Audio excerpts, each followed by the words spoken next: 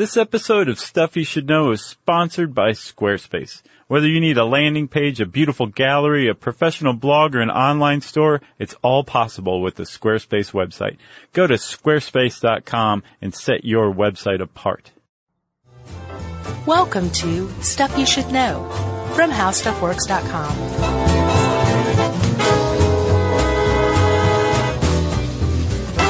Hey, and welcome to the podcast. I'm Josh Clark with Charles W. Chuck Bryant, and there's Jerry over there. So this is Stuff You Should Know. Howdy. Before we get started, I want to say best of luck to mine and Yumi's wonderful, great best friends, Braden and Laurel, who are at this moment in the delivery room. Chuck. Whoa. Laurel's water broke. They're expecting their firstborn child. Wow. So by the time this releases, the kid will be like 6 years old. Yeah, pretty much. Because we have a 6-year pot. Uh-huh. Yeah. So good luck, guys. Well, that's great. Yeah. You should tell them that personally so they Nope. actually hear this. I recorded it. That's enough. Gotcha. They'll get what they get and be happy with it. Alrighty. Yeah. You excited about woolly mammoths? I am.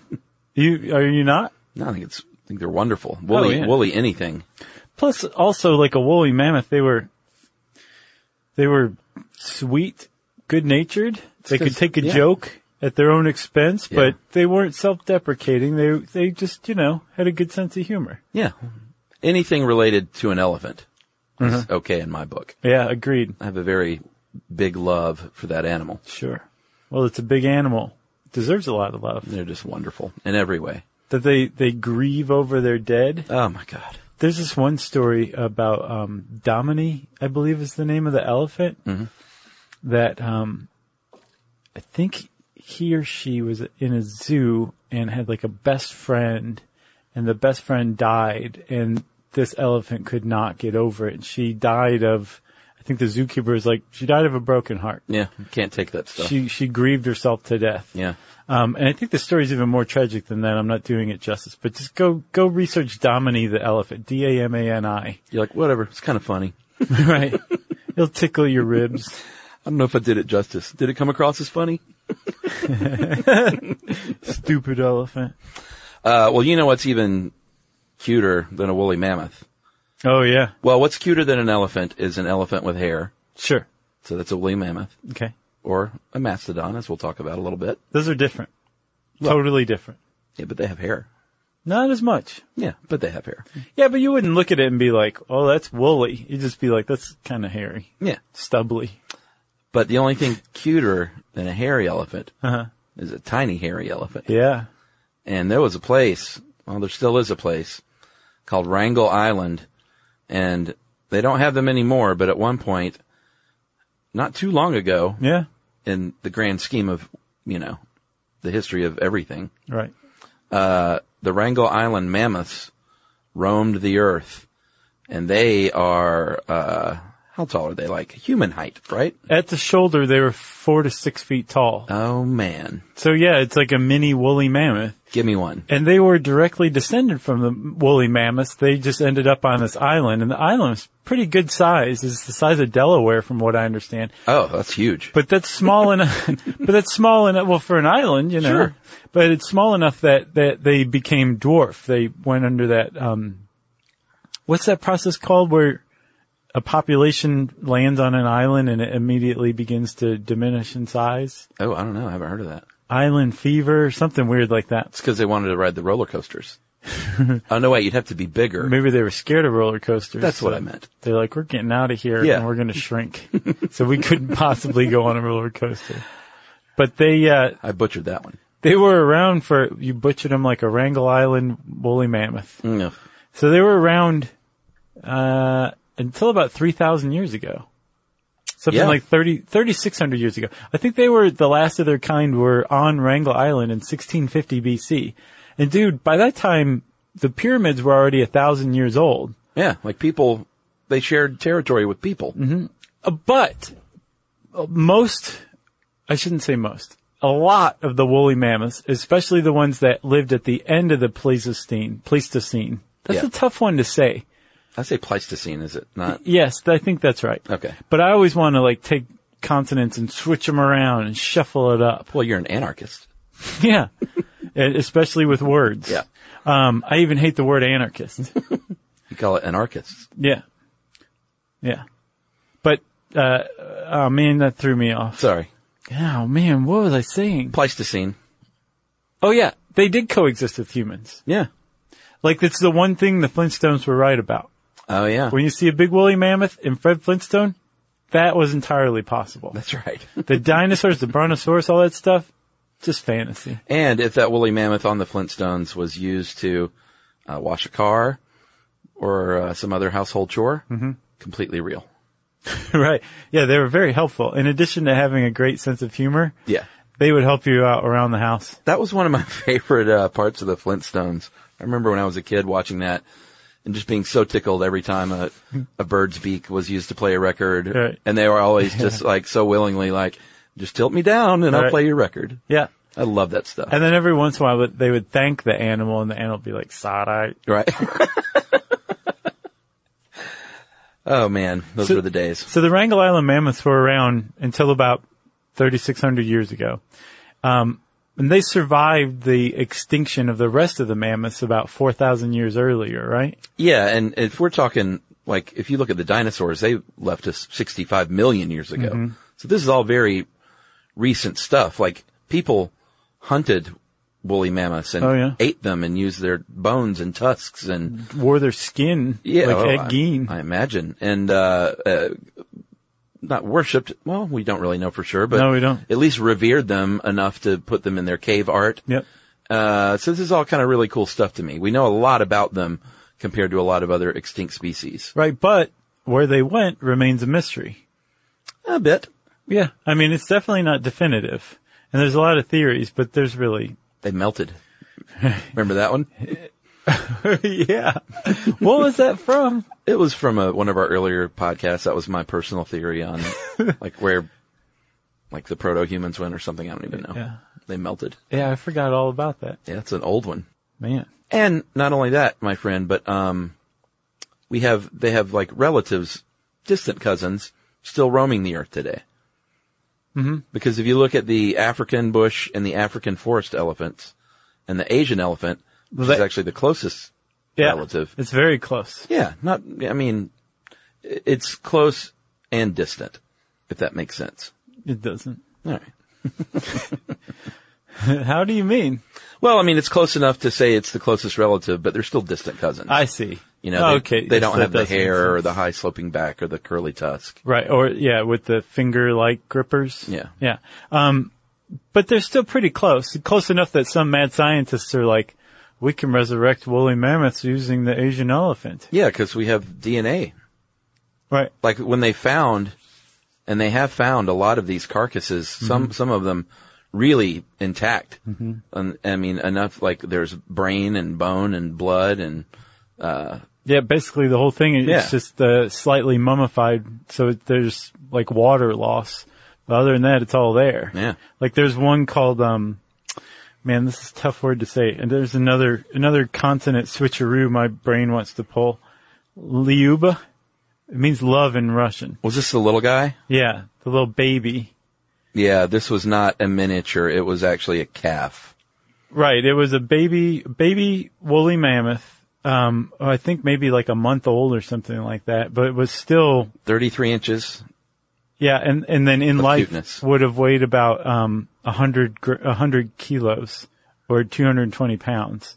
No, 100 pounds, 50 kilos. That's missing half of its, weight in water. Oh, you mean while it was alive? Yeah. When you'd want to pick it up. Sure. And hug it. Now you just kind of pat it on the head and be like, you stay over there. Yeah, when was that found? 2007? Yeah, and it was found perfectly preserved because apparently she had been colonized by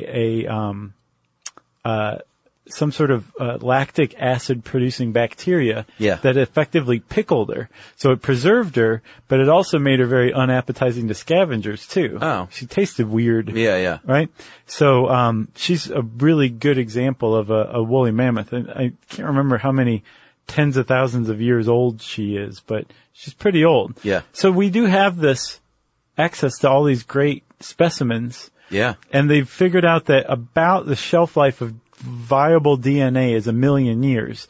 So there's plenty of woolly mammoths whose DNA we have access to that's much younger than 1 million years old. Sure. And yeah, we'll talk about it, but some people are like, let's bring them back. Let's de-extinct them.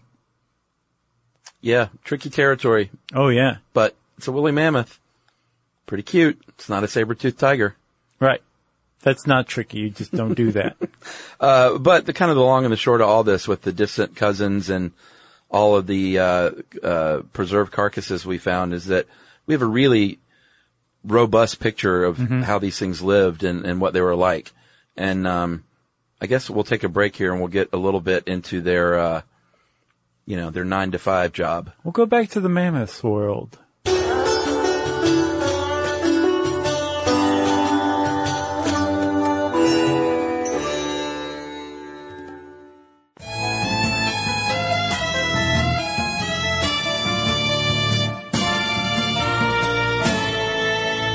All right, so if you picture in your mind a woolly mammoth, you might think, all right, frozen wasteland, in like Siberia. Right, and they just eat like snow. Right. Wrong. Snow cones. That's wrong. I'm sure they appreciate a good snow cone. They like Italian ice more than the snow cone. They're a little more European. But what was actually going on is they were trotting upon land. It was called a mammoth steppe, STEPPE, not the STEP variety. Sure, there's an extra PE. Yeah, like a steppe. Boy, it's not pronounced steppe, is it? No. Okay. No. When you first encounter the word, it is. Right. And this was basically, it was sort of a unique time in the history of planet Earth in that, it was rich, these areas were rich with stuff for them to eat. Just like overloaded with vegetation. Right. Yeah, one thing and they were veggie eaters.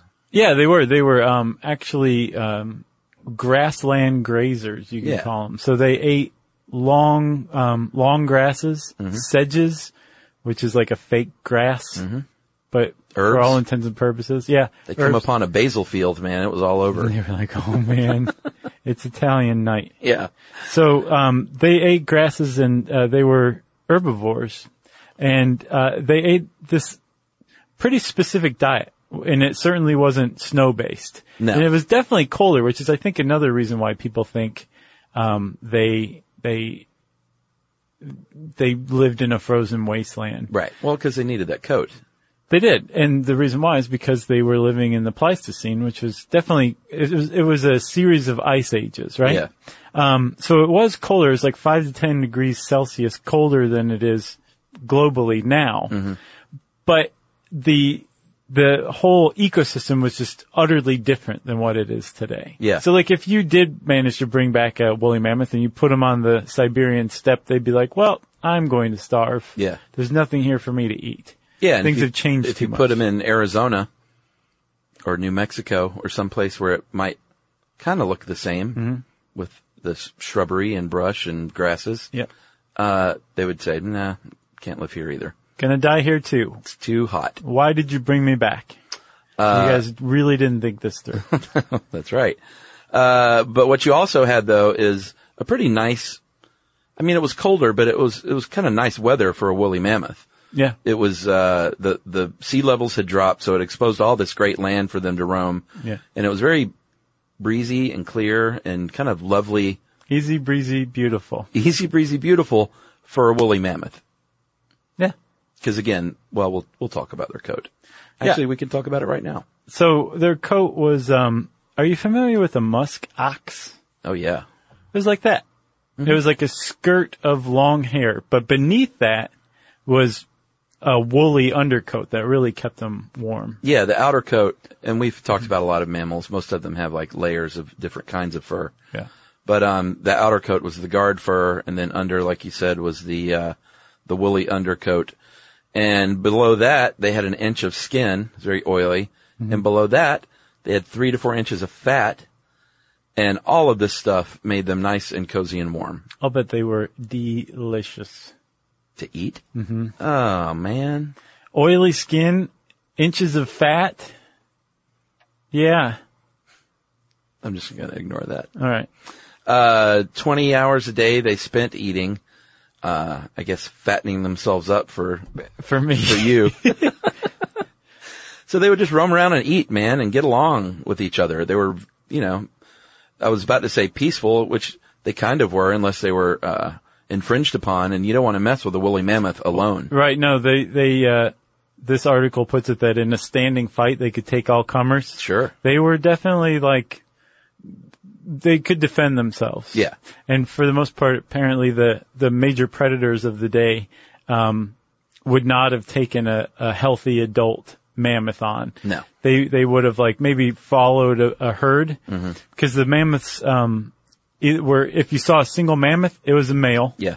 Or if you saw a herd of them, it was females and calves. Female calves, yeah. Right. Or it could be male calves that were really? nursing still before they went off on their own. Oh, I get the sense teenagers. They sent them off pretty young, though. The males, at least. I think maybe starting when they were teenagers. Okay. And either way, no short-faced bear or saber-toothed tiger is going to take on one of these guys by themselves. It'd be like a calf that fell behind. Yeah, sadly. Toast. Yeah. Or like a one that was sick or dying or trapped in like a tar pit. You would leap out with your Clovis spear. My knife and fork. And have dinner. With my napkin tied around my neck. And they did, share their area with these fearsome creatures like the saber-toothed tiger. Mm-hmm. And there was actually something called a woolly rhinoceros, which is exactly what you think it is. Yeah, I'll bet you would not want to mess with that. I'd want to scratch him behind the ear. Oh, rhinoceri are tough and mean. I know that's the problem with me, is I see these things and I think, like a big tiger, mm-hmm. I think all that guy needs is, he looks like my cat, You should not go live among the grizzly bears. It's just to give him a good scratch behind the ear and they're like, oh, well, I kind of like this guy. He's not out to get me. That's not what they do. I know. But that's why I don't take safaris. I'd be the dope that, tried to pet the cheetah. Oh my God, did you see the video of the woman who got out of her car in a tiger preserve and was like, there's it's like a security camera. Uh-huh. So it's a steady shot. And I don't know what the lady was doing out of the car. I think maybe in China. One of those awful, and she's just standing there 1 second, then all of a sudden a tiger comes in frame and just pulls her right out of frame. Wow. And then her sister and husband get out of the car. And I think her sister was killed as well, and the husband just runs back and dives into the car. Yeah. But what were they doing out of the car? And this huge tiger, at least the size of the woman, just comes and just grabs her. It was nuts. Well, really disturbing. Yeah, I don't want to see that then. You probably shouldn't. You'd still be like, I'd still pet that tiger. No, I wouldn't pet that tiger. I'd pet another one. What was the name of the grizzly man? Timothy Treadwell or Treadway? I think Treadwell. Man. Yeah, that was a disturbing, best. You should destroy the state. That was the best part, was Werner Herzog. That was a terrible Herzog. He should narrate everything. He should. He should do every commercial voiceover, every, documentary, just you name it. He should do this podcast. They should go back and redo the voiceover that Alec Baldwin did for the Royal Tannenbaums with Werner Herzog. Put a different spin on things, I think. Royal was born in Archer Avenue. No, that's a good Herzog. Oh, it's not bad. All you have to do is try and do it like a evil, mad German scientist or something. Or Colonel Klink. Yeah, Colonel Klink. Where were we? We were talking about how they could defend themselves. Oh, right. You'd still want to pet them, and they'd probably be okay with you petting them. They would just accidentally trample you. Yeah, exactly. Like a real elephant. Those little calves were born in the springtime, and here's something that'll come into factor later when they were wiped from the planet. They have a very long gestation period. It's 22 months. Mm-hmm.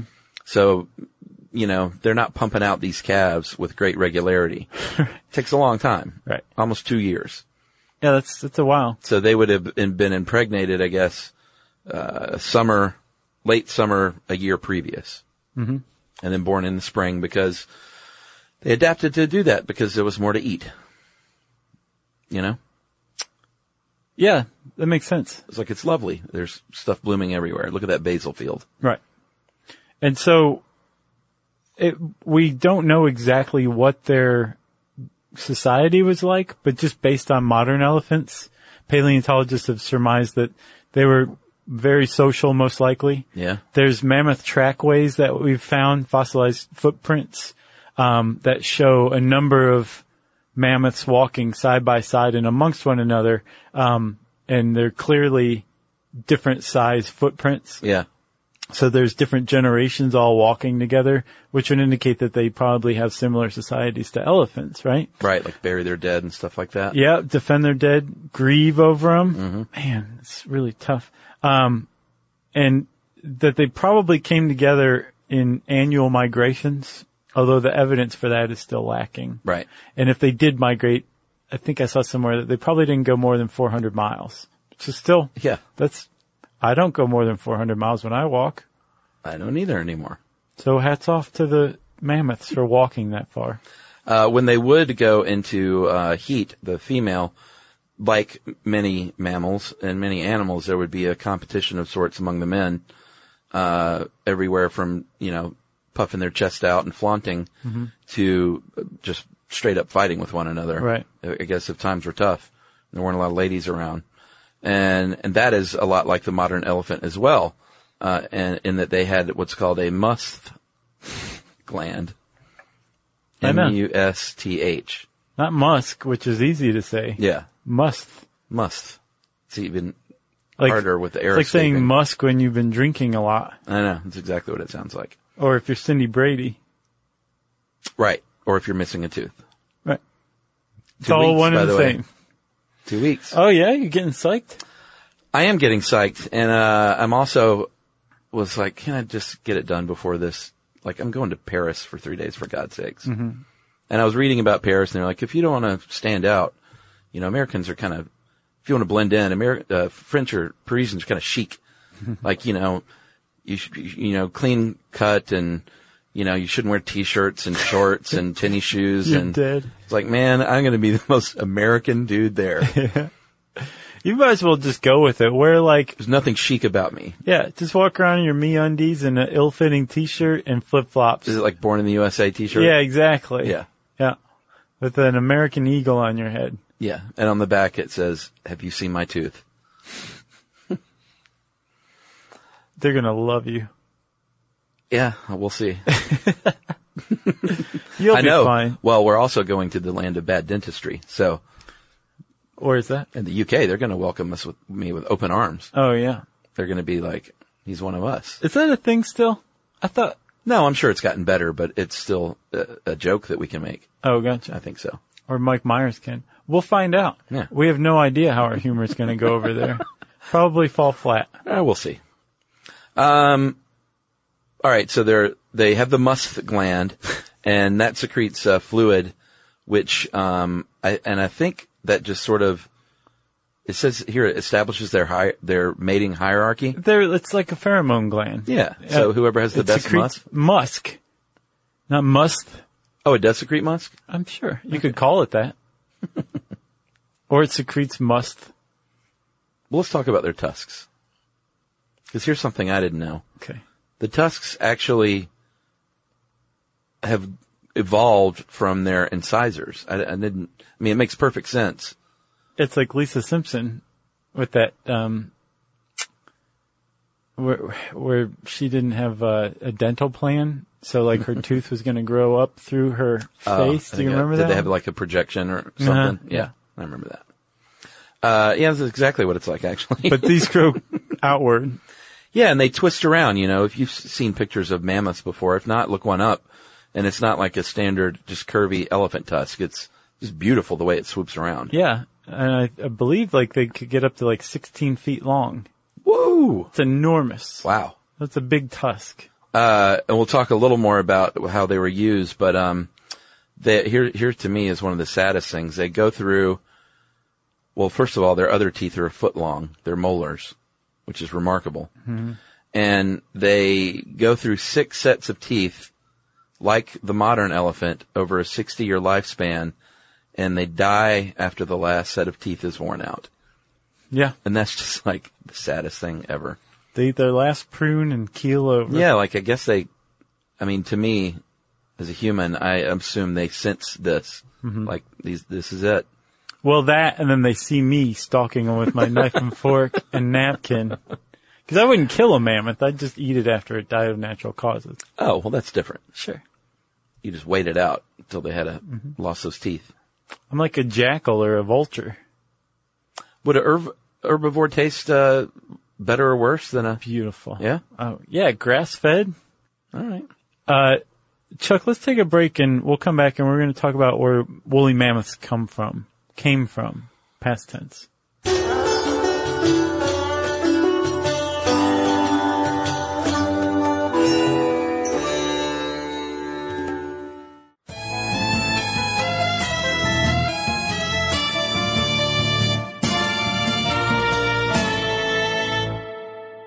All right, we're back. You're going to finish strong, my friend. So woolly mammoths resemble elephants. Sure. They have a common ancestor. And what's that? There's a very primitive elephantine animal, or type of animal, called the proboscidean. And actually, if you look at the woolly mammoth, the mastodon, some of those old ancient ones, their order they belong to. So I think it goes species, genus, order. No, species, genus, family, order. Yeah. The order they belong to is, Proboscidea. Ah. And it's like a bug has a proboscis. Proboscis. Same thing. Mm-hmm. That's basically, Greek for nose, I believe. Yeah, it is. So the Greeks were just poking fun at their noses. Yeah. And they, split off from 55 million years ago, it split off from the mammalian tree. It was a long time ago. Right. And all this is happening in Africa. The elephant family, the proboscideans. Yeah. They all were found in Africa. That's where they evolved. And then they eventually spread out of Africa up into the Sinai and over into Europe and then up into Asia, just like humans did. Yeah. And I think something like 7 million years ago, the first mammoths developed in Africa. Yeah, they weren't woolly. No, they weren't. And we'll get to why in a second. Yeah. They were mammoths, but they weren't woolly, like you say. They hung around in Africa for about 4 million years. About 3 million years ago, they started to spread. And then about 1.8 million years ago, the Earth changed dramatically. It entered the Pleistocene. And again, the Pleistocene was characterized with huge dips in global temperature. It'd been a hothouse up to that point. Yeah. And all of a sudden it's like getting cold and there's like glacial periods and all that. And now the mammoths are starting to adapt to the cold. Now they became woolly and kind of differentiated from southern mammoths and became woolly mammoths. Yeah, there was one in particular, the largest one of all, the steppe mammoth. And this sucker was 14 feet. And that's always at the shoulder, right? Yes. Isn't that correct? I wonder why they don't measure from the top of the head. 'Cause you can like make yourself seem taller by lifting your head up. And they would do that when you... Yeah. Mammoths, great sense of humor, Uh-huh. delicious, really uncooperative at the doctor. Right, wanted to be taller. Mm-hmm. And this one they think originated in northeastern Eurasia and was the ancestor most likely of the woolly mammoth. It was shaggy, but not woolly. No, it wasn't woolly. And the woolly mammoth actually is the smallest of them all. Right. So not only did they adapt to the cold with their woolly coat, right? Mm-hmm. They actually had some really interesting adaptations with their blood. And one of the things they figured out was that the woolly mammoth had this pretty cool system where their arteries, which carried warm blood from the heart to the extremities, were really close to their blood vessels, which brought deoxygenated cold blood from the extremities back to the heart. Yeah. Well, the fact that the arterial blood vessels were close to the veins means that the warm blood would actually warm the blood in the veins on the way back to the heart. Pretty neat. So that the heat never really made it out of the core. It kept the core very warm, which is important. And it meant the extremities were very cold, which is much less important as long as you still have blood flow. As long as you have socks. Right. And then they also had this hemoglobin that so hemoglobin clomps onto oxygen and delivers it throughout the body, right? Yeah. Well, it takes a little bit of heat energy to get the hemoglobin to let go of the oxygen. But you want as much heat energy as you can possibly have if you're a woolly mammoth on the steppes. Yeah. Right? So they figured out, get this, by taking 43,000-year-old woolly mammoth DNA, isolating the genes that expressed hemoglobin, or that led to the expression of hemoglobin, and then inserting it into E. coli bacteria and getting the E. coli to manufacture woolly mammoth hemoglobin. Yeah. And then analyzing that hemoglobin. And the researchers were saying, like, if we built a time machine and went back in time 43,000 years and took blood hemoglobin from this woolly mammoth, it would be this exact same substance. Yeah. We've brought back woolly mammoth hemoglobin. And from studying it, they found out things like it required less heat energy to release oxygen, so thus conserving more heat. Well, and they're not the only ones either. Weren't there a lot, or they speculate at least, there were a lot of cold adapted animals that had that same feature. Mm-hmm. Pretty cool. Yeah. All right, so we're finally at the smaller woolly mammoth, right? Yeah, they're the smallest of all the mammoths. Yeah, 400,000 years ago. And the first one of those was actually found in 1806 in Siberia from a botanist named Mikhail Adams. And these dudes, like, they were widespread. They went as far as modern-day Ireland. Yeah. And then across the Bering Land Bridge, the Bering Strait. Was it Bering Land Bridge? Mm-hmm. And yeah, the strait's the water. Yeah, and then they roamed the east coast of the United States and up into Canada and down into Mexico. They went even, they went west in the United States and North America. How far west did they get? Pretty far west. Oh, they did? Yeah. Okay. West and a little bit south, because at the time, some of the glacialization would come as far south as, like, covering Chicago entirely in a glacier. Oh, right. So they were a little further south, and they loved the Great Plains, because the Great Plains were still the Great Plains back then. Right. Good and, yeah, they would eat the grasses. But they also coexisted or shared the North American continent with another type of woolly mammoth that was indigenous to North America, the Columbian or Jefferson mammoth. Yeah, that's the one that actually spent time in Mexico. In Nicaragua, I think, as far south as Nicaragua. Yeah, which is, it's pretty amazing. Of course, the weather was different back then. Yeah. Like we said, but still, I mean, they were closer to the equator, and it was definitely warmer, so they were a different species of woolly mammoth, or of mammoth. Yeah. But they were pretty closely related, and I think they were actually descended from the steppe mammoth as well. Yeah, and they didn't need the weather just to be one thing. They were pretty adaptable. Mm-hmm. Not completely, as we'll see, because climate change probably did factor in, although not specifically because of, like, the temperature. Well, we might as well talk a little bit about that, huh? Are we there yet? What, the temperature? Well, no, like maybe where they went. Oh, well, it's a big mystery, like I was saying. No one knows. Case closed. Yeah. Well, they have some ideas, and one of them is climate change, but, like I was hinting at, not necessarily like the temperature was something that affected them. It was more how the temperature affected their habitat. Shrinking their habitat is what ultimately I think had a lot to do with it. I think so too. There are a number of theories. One was like a meteorite. They never found any evidence for that. Nope. Maybe like a superbug got them. Doubtful. Yeah. And so it came down to humans overhunting them, which is called the overkill hypothesis, and then climate change hypothesis. And I think of those two, if I had to choose, I'm with you. I think the climate change is what got them. I think it's a little bit of both. I think ultimately it is too, but I think humans finished off something that was a process that was already inevitable.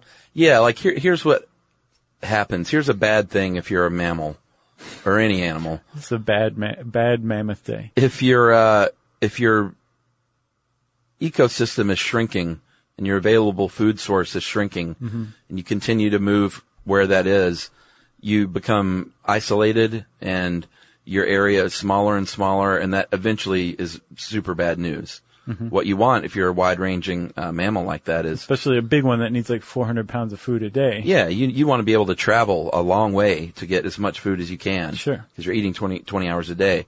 But if your habitat is shrinking, yeah, that's what I meant, habitat, not ecosystem. Although that works. Yeah, it definitely works.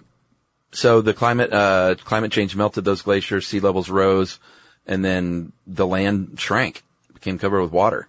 Yep. And the woolly mammoth was like, things aren't looking so good. Well, plus not only that, with the changing climate and the warming of the earth, or the climate, I should say, their food supply, not just the amount of food, but the type of food available diminished. Like I said, you couldn't take them and put them on the Siberian steppe today. It's different plants that are there. Right. They weren't necessarily adapted to eat those things. You need certain enzymes to break down certain types of sugars and stuff like that to gain energy from it. And as their food changed, they got to be in big trouble. Yeah. That's the climate change hypothesis. Yeah. The overkill hypothesis says that somewhere around 12 to 13,000 years ago, humans showed up in North America, and right about the same time, within 1,000 years, there were no more woolly mammoths. And not just woolly mammoths, there's something called the North American megafauna extinction. Yeah.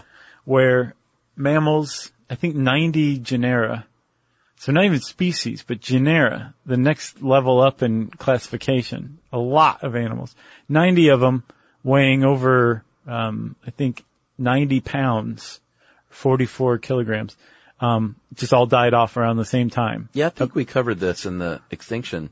Yeah, surely. Sounds really familiar. Or like the Clovis one, maybe. Yeah.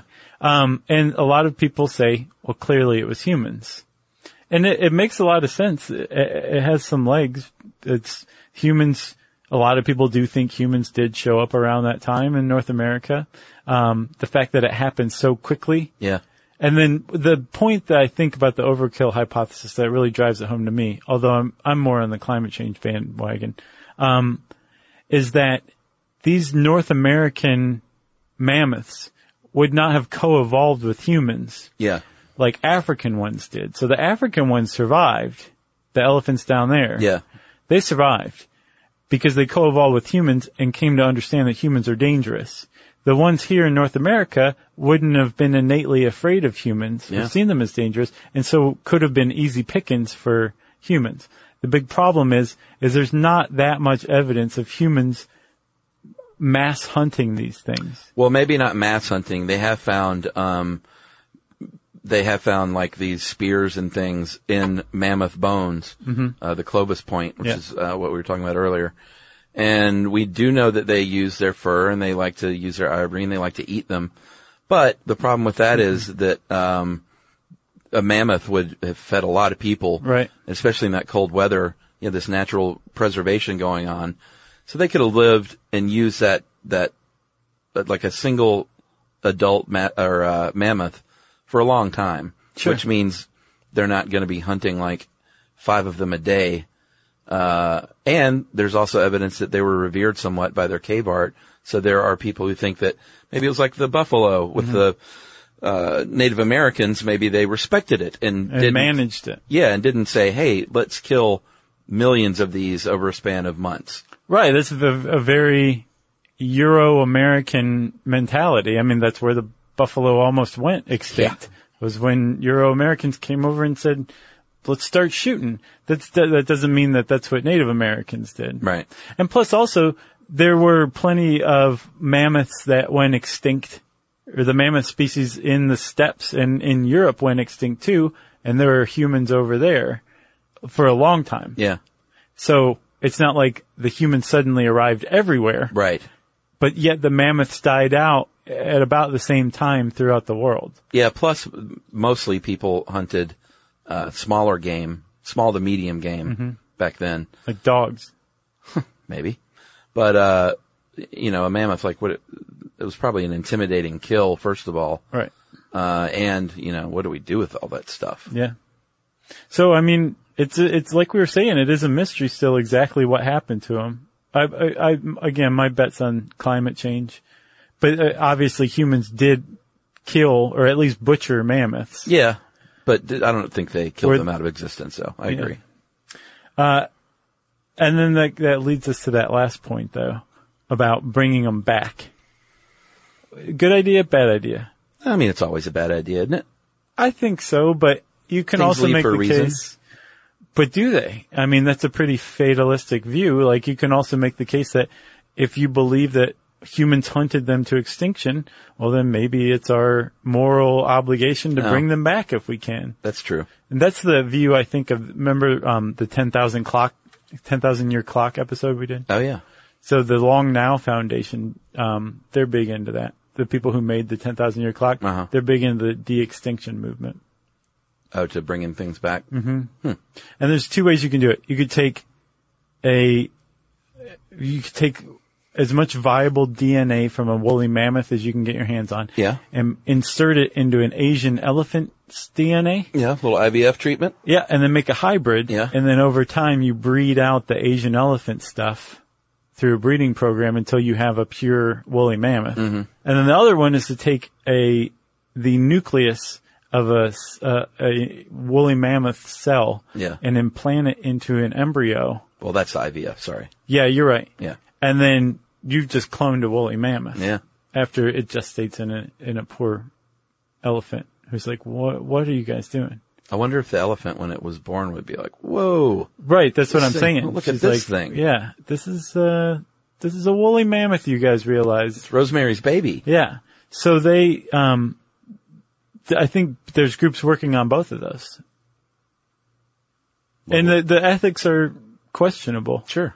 Because, I mean, I'm sure it's going to sound preposterous to some people, but what about that elephant mom? Like, is she going to care for this baby? How is it going to affect her? How will it affect the baby? It's just it raises a lot of questions. And plus also, everyone is pretty much in agreement that there's no way this thing could ever live in the wild. Right. So you'd be breeding them to live in captivity. Yeah, to charge people money to come see them. Right. So yeah, no. I agree with you. No. Yeah. I'll eat them, but. So we teased about the mastodon earlier, and you found this was a mental floss thing, right? Yeah. The difference between a mammoth and a mastodon. Yeah, because they coexisted here in the U.S. The mammoth is not a great metal band, first of all. Right. Like Atlanta's own Mastodon. Yeah. Who, by the way, our old friend, Chris, bass player in my band, he was at one of his kids, or not one of his kids, he only has one kid, his kid's soccer game, and the lead guy from Mastodon was right there. His kid is on the same soccer team. The one with the face and neck tattoos? Yeah. That guy? Mm-hmm. That's awesome. And he was like, I know who you are, by the way. Right. Big fan. Yeah, that's cool. It's like, yeah, let's talk soccer. Did they? Yeah. Nice. Anyway, they're just like normal people. Sure they are. Kids that play soccer. Yeah. Even though he's a metal god. Mm-hmm. But what does that have to do with the woolly mammoth? Not Nothing. much. Their teeth is where you can tell the big diff. Is that the only way? These days, it's pretty clear that that's the only way to tell. Well, the hair was a little different, and they don't have the high sloping back, and their tusks are a little straighter. They look a lot more like elephants than a mammoth does. Yeah. Because a mammoth looks elephantine, but it looks like, especially when you put it next to an elephant or a mastodon, it looks like a totally different animal. Yeah, agreed. But the teeth is the giveaway. The elephant molars, the mammoth has elephant-like molars, mm-hmm. and they are like cheese graters. Or like the sole of like a running shoe. Yeah. Sure. It's used to just grind through some leaves, some grasses. Lovely. Right. The mastodon, actually the word means nipple tooth. Or boob tooth. Which is, I bet you that was a lot of fun on the playground. Nipple tooth. Right. It's because they have like, conical bumps on their molars. Yeah. That reminded this anatomist from the early 19th century, Georges Cuvier. Mm-hmm. He said, well, these bumps look like breasts, so we're going to name them breast tooth. And also, I've been out alone with my journal for far too long. Help. Yep. You got anything else? Wasn't there something about Thomas Jefferson? He was into the mastodons. They were actually, the mastodon... He collected them? The bones, that is? He was convinced that there was a mammoth still alive out west. Remember in our Lewis and Clark episode? Yeah. That was one of the reasons Lewis and Clark went out west, was to look for mammoths. Because he was just convinced they were out there. And he thought they were meat eaters, though. He did. I think he was part of that train. Ben Franklin was like, I think you could probably also eat branches and stuff, which is what mastodons ate. But the mastodon became like the earliest symbol of America. Yeah. An American, like, yeah, let's mess stuff up. Let's kick some butt. Yeah. It came from the mastodon. And the mastodon also, this is like 100 years before they were finding mammoths. It proved for the first time the idea of extinction.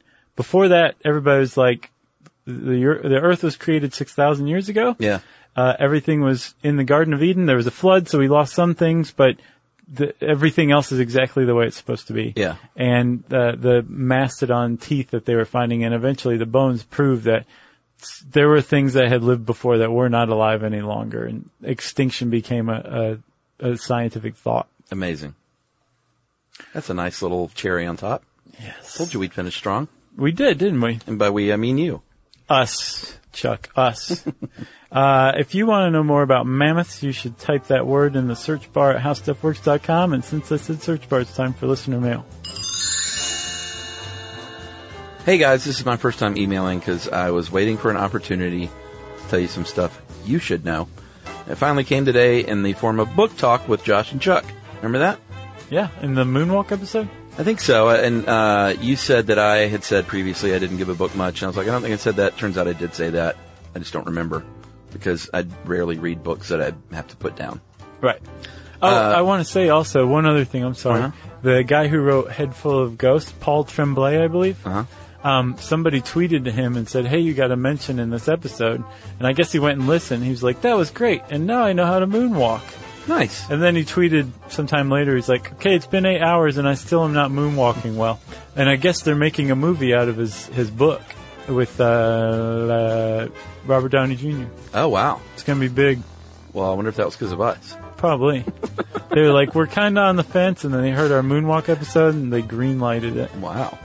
So guys, I was excited to hear you rambling about books, something I love dearly, and a nice change of pace from movie talk with Josh and Chuck. Mm-hmm. Not that I don't love movie talk. Or booze talk with Josh and Chuck.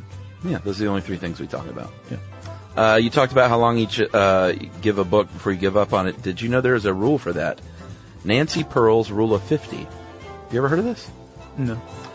She says, I assume Nancy is a woman, if you are younger than 50, you should read 50 pages before deciding to give up. Okay. And for every year older than 50 that you are, subtract 1 page. So at 51, 49 pages, and so on. At 100, you judge a book by its cover. Literally. How about that? Mm-hmm. Who's this? Nancy from Heart? Nancy Wilson? Nope. I'm going to see Heart soon, though. Oh, are they opening for somebody, or are they headlining? Their Cheap Trick is opening, and Joan Jett are opening for Heart. Awesome. Triple bill. Yeah, that's a heck of a bill. Yeah, I can't wait. So Nancy Pearl says, 50, and then subtract a page, because obviously life is getting short. You don't have enough time to waste time. Yeah.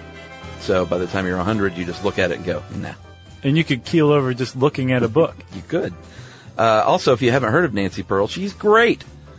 She's probably the most famous librarian. Oh, okay. There you go. I love that. At least, well, is there more than one famous librarian? There's got to be. Man. If she's the most famous, then there have to be other famous ones. John Dewey, inventor of the Dewey Decimal System. That's right. She says at least she's up there, and she even has her own action figure, librarian action figure. That's awesome. I just got my master's in library science last year, so I'm a Nancy Pearl fan. Multiple professors of mine have had the action figure in their offices. I love this story. Chris Paulette, he went to become a librarian. Oh yeah, he deserves an action figure too. Oh, I bet he's probably got a Nancy Pearl one. Former host of Tech Stuff, and early co-host of Stuff You Should Know. Before I snuffed him out. Right. I didn't kill him. I just chloroformed him, and he woke up in a library. Yeah. I was like, I guess I'll get a degree. Yeah, that's exactly how it went. Anyway, I hope this email wasn't too long. I thought you'd like to know about the Rule of 50. All the best, Erica in Boston. P.S. See you in Boston in October. All right. Thanks a lot. We're doing a show there. We sure are. October 27th at the Wilbur Theater. Yep. You can still get tickets at sysklive.com. Bam. Thanks for the setup, Erica. Yep. If you want to set us up to plug our shows, we'd love that. You can tweet to us at SYSK Podcast. You can join us on Facebook.com/Stuff You Should Know. You can send us an email to stuffpodcast@howstuffworks.com. And as always, join us at our home on the web, stuffyoushouldknow.com.